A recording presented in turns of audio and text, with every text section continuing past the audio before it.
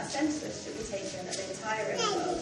This was the first census that took place while Cornelius was governor of Syria, and everyone went up to their own town to register. So Joseph also went up from the town of Nazareth in Galilee to Judea, to Bethlehem, the town of David, because he belonged to the household and line of David. He went there to register with Mary, who was firstly married to him and was expecting a child. While they were there, the time came for the baby to be born, and she gave birth to her firstborn, a son. She wrapped him in cloths and placed him in a manger because there was no guest room available for them. Lord Jesus, we pray, please, that you would, as we hear this very ordinary birth, described in very ordinary ways, please would you show us just how extraordinary the comfort and the joy that's held out in these verses are for us today. Please, would this ancient story be a living and active reality for our hearts this morning that might transform us and change us. Because I ask it in Jesus' name. Amen. Well, partly because nativity, or the nativity stories, become so familiar, so saturated by it. It's very hard for us at a time like this to really see it for what it is. Whether that's because of the knitted nativities, or the wooden nativities, the decorative ones, the Lego nativities, or just the general reality that in our culture, nativity tends to mean nostalgic memories of school productions, or nightmares because you're the one that has to arrange and organise those productions.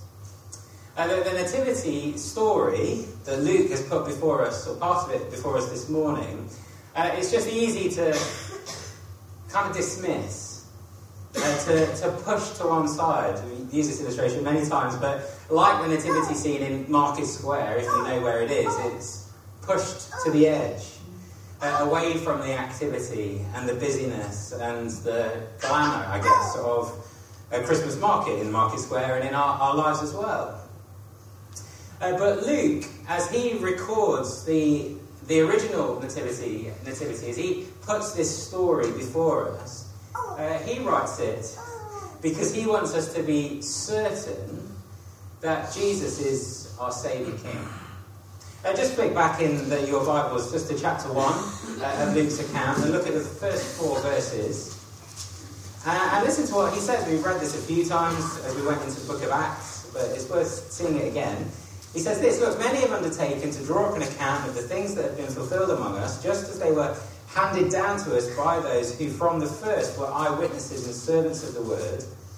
With this in mind, since I myself have carefully investigated everything from the beginning, I too decided to write an orderly account for you, most excellent Theophilus, so that you may know the certainty of the things that you've been taught." Luke has recorded eyewitness testimony. I suspect he's sat down with Mary and Joseph and talked to them, like, what's your account of what happened?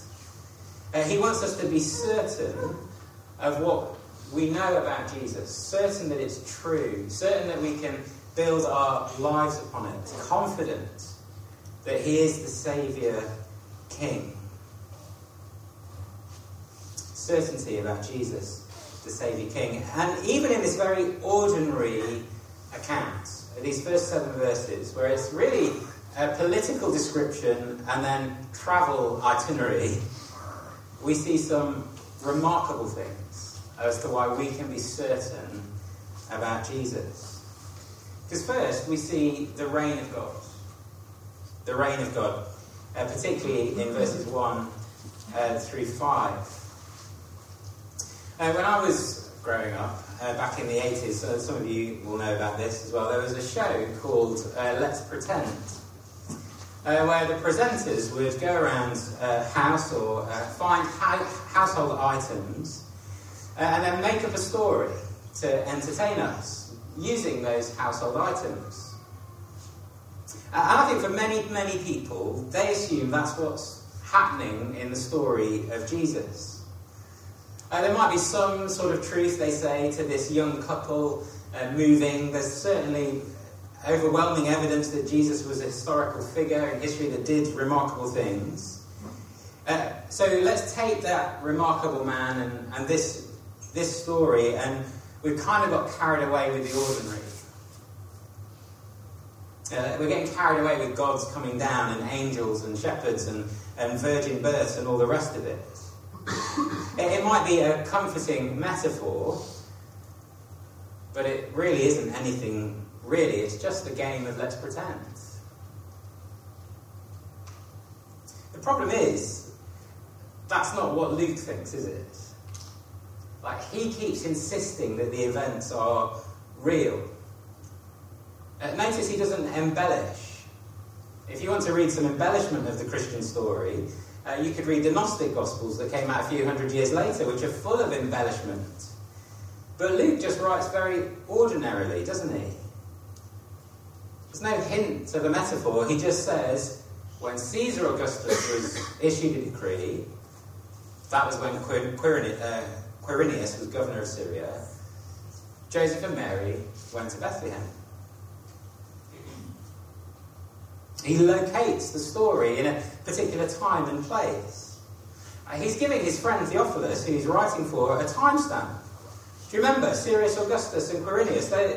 At that moment in particular history, that's when Joseph and Mary travelled up to Bethlehem from Nazareth. It's when they walked the 90 miles uphill to go and register, as they were told.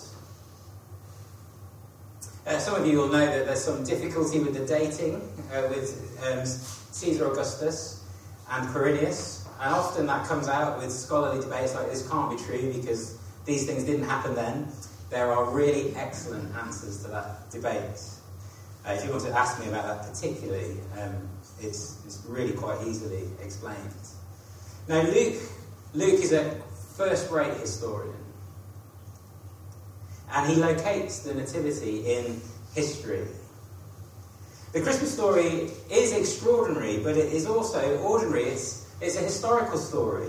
It happened in a particular time, in a particular place. This is not once upon a time. This is... Do you remember when Biden met with the G7 leaders at the time Sadiq Khan was Mayor of London? At that moment, this happened. Theophilus would have known all of this. Wants us to be certain that these events really happened. See, contrary to popular opinion, the nativity story is actually the one real story amidst all the distractions. See, the irony is that of Christianity being the metaphor that we cling to really isn't the festivities of Christmas the distraction. The tinsel and the magical stories and Santa and all those things that we get caught up with. Distracting us away from the reality. Perhaps our problem with the nativity story is that it is just told in such an ordinary way. There's no love actually about this, is there?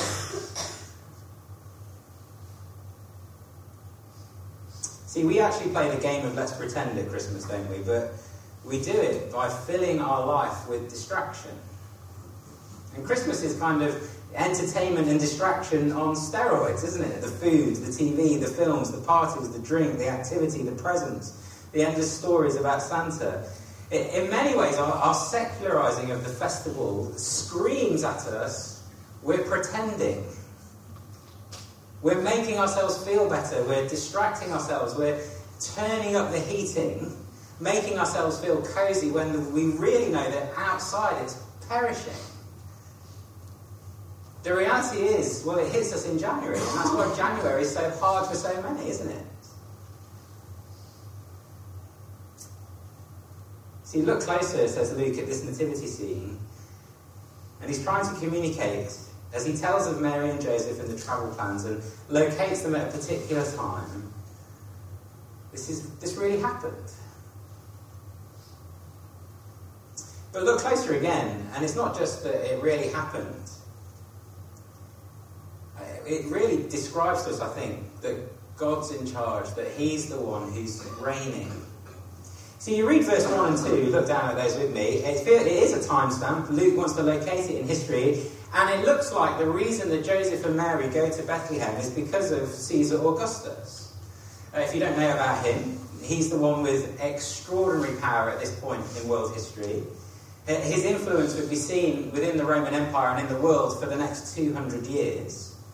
Such was the strength of his power and his reign over the known world at the time. Like, his face was all over the newspapers of the day. He was the man, Caesar Augustus. With his power, coming to power, as I said, the Roman Empire grows and flourishes and extends its reign all over the world. And here we have him consolidating his power. He sends out for this decree that a census should be taken of the entire Roman world. He wants to know, like, how far is the reach of my power? How much wealth do I have? How much authority have I got?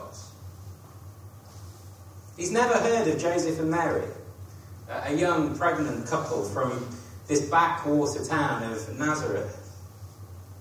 Nor does he care about their travel plans. And it looks like Caesar Augustus is the one calling the shots, which forces this couple to move. But who's really in control? What does Luke want us to see about the travel plans? Well, if you've read chapters 1 and 2 of Luke's Gospel, which you can read later if you like, you'll know that this nativity story comes in the context of Luke saying all of God's promises are now being fulfilled. The promises made to Abraham, Isaac, Jacob, David, Moses, all of that story is coming to climax. And down in verse 4, Luke tells us, he wants us thinking about David, doesn't he? So Joseph also went up from the town of Nazareth in Galilee to Judea to Bethlehem, the town of David, because he belongs to the house and the line of David. Luke wants us just remembering who Joseph is. You see, centuries before Caesar Augustus was just a twinkle in his father's eye, God promised that his rescuing king would come into the world in Bethlehem. You can read about that in the book of Micah. Augustus may be supremely powerful at this point in history, but Luke says it's the Lord who's reigning in this very ordinary story. He's sovereign, he's in control. Real decisions are being made by real world leaders with real consequences. But ultimately, they're playing their part in God's plan to bring his rescuer into the world. What's God like? Well, he's in control. He's sovereign. His purposes can't be thwarted. And I think that should bring us great comfort at this time of year. See, one of the reasons I guess we feel so anxious is because we know we're not really in control. And we keep being told to take control of our lives, don't we? But all of us know we've got very little influence over what actually happens to us. Very little influence at all. Added to that, our newsfeed and our culture keeps telling us that the people that are in control it's the markets, or politicians, or the opinion makers, or big business. People and things that we don't have any control over. And Luke says they're not in control. Not really. It's the Lord who reigns. It's not Putin, or Zelensky, or Biden, or Sunak. It's not big business, it's not Elon Musk, it's not Twitter and the opinions on there. Certainly those people make decisions that impact many people in all sorts of ways. Some for good, some for real evil. But for all their power, says Luke in verses 1 to 4, I think, it's the Lord who's reigning. He's fulfilling his purposes. History is not a collection of random events. Nor is it the result of some distant deity uninterested in the details of our lives. Because look at where the gaze of this text is. Augustus makes his decree, but where's heaven's gaze fixed? It's on Joseph and Mary and their travel plans. I mean, think of the chaos that this decree meant for Joseph and Mary. pregnant, out in Nazareth. Fearful of the future. What will this mean for Joseph and Mary's reputation? This unexplained pregnancy. And now they've got to travel 90 miles uphill, is the geography, to Bethlehem. There's no Uber to catch. There's no train. Well, we can't catch trains anymore, but there's no train for them. There's no donkey in the text, by the way. It's likely they had to walk that 90 miles in the heat up to Bethlehem. But what we see as Luke describes these events is Joseph committed to his bride. He doesn't have to take Mary with him. It's only the males that had to register. So the fact that Mary is with him suggests that Joseph, at least, he wants to protect her. Not leave her alone in Nazareth, but take him with her. Perhaps in Mary's mind as well, the reason she's willing to go and make the journey is because she knows God's promises that have been made to her about who this baby is, and knows something of the Micah promise that, well, Bethlehem's the place to have this baby, whatever it's going to cost us. Later on in the text, we'll read that Mary treasured up all the things that happened to her in her heart. Like most mothers, she's banking the memories of what's going on. A lock of hair, perhaps. Maybe a handful of straw from the manger. See, it seems like they're at the whim of their circumstances. Caesar Augustus, the one ruling, but really they're just trusting the Lord. In the chaos of what's going on in their lives, they're resting in his promises, being obedient to the things that he said to them, confident of his control and providence in their story. It's the Lord who writes history. Sometimes to us, he writes with a crooked pencil, doesn't he? But it's his story, his story.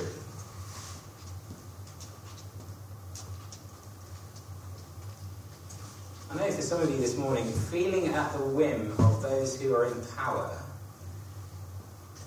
is a really significant reality in your life today. Feeling like your life has been ruined by others. Feeling lost, feeling like it's chaotic, circumstances just painful and difficult. Perhaps envious of those who seem to have it easy, the powerful and the wealthy. They seem to have all the control.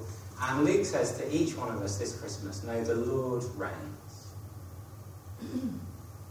The roads we travel are difficult, puzzling, painful, chaotic, but the Lord is up to something. Even when all is in darkness and heaven seems silent, he is working. His eyes are on his people. And we know that because of the second thing that happens in this story. Luke describes to us not just the reign of God, but the humiliation of God. The nativity scene is so familiar, isn't it? So normalised, so sanitised in our minds, we miss the astonishing reality that the one who named the stars and placed them in the universe just by speaking words is fast asleep under those same stars that he made. Or maybe crying. Like that. I don't know. See, later on in this story, the angel will say to the shepherds that you'll find him in a feeding trough. And that will be a sign to you, says the angel to the shepherds. And not just a sign that, oh, this is the right baby, but a sign of who this baby will be for them. A sign that he came to serve them, not to be served. The Lord who reigns over history, who reigns over the decisions of the mighty and powerful, the Lord who made everything, who owns everything, the one by whom and through whom all things were made, is curled up in a feeding trough. The eternal Son of the Father, needing his own head held by Mary. It's remarkable humility that God would give up his authority and his power and make himself so vulnerable. Take on our flesh. One writer put it like this: such was the manner of his birth, he had put on our flesh, so that he might empty himself for our sake. He was denied a place of hospitality among men, that he might open heaven to us. Not only is a place to lodge, but an eternal homeland and an eternal inheritance to find rest.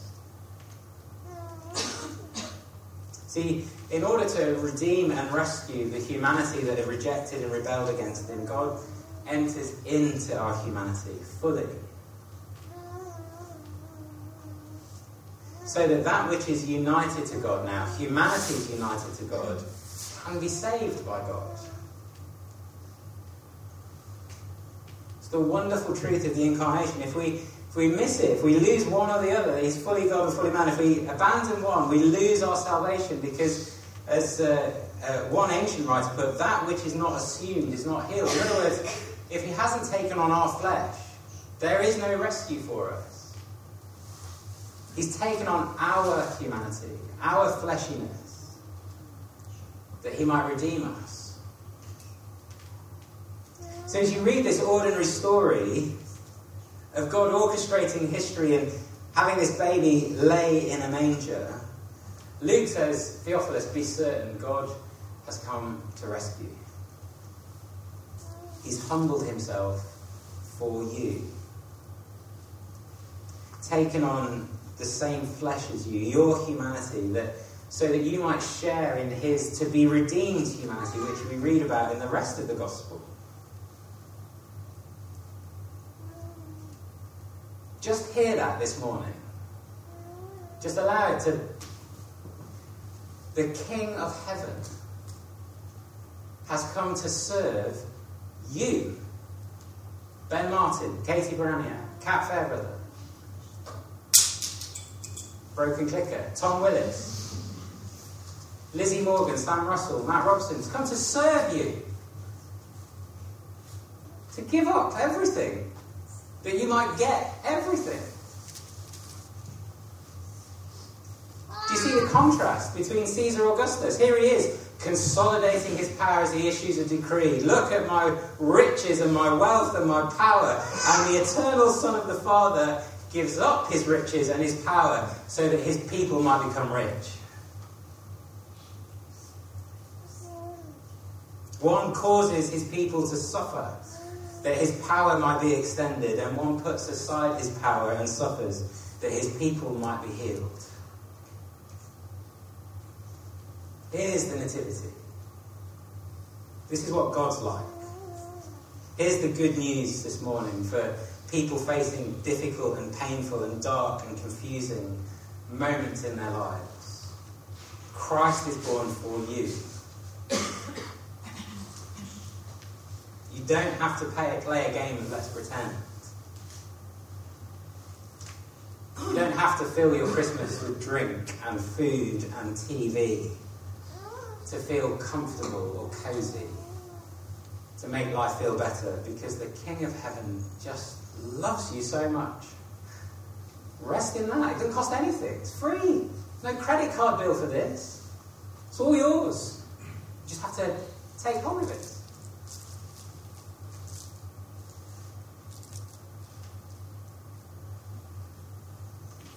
He's not a distant king who can't identify, but he's your older brother who's come to live the life you can't live. And to do that for you, and to die the death you deserve to die, so that he might share with you his new redeemed humanity forever.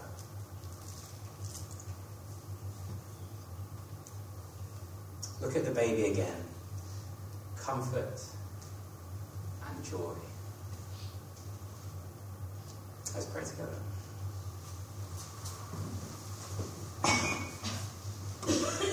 Heavenly Father, please would you help us to not be distracted by the tinsel and the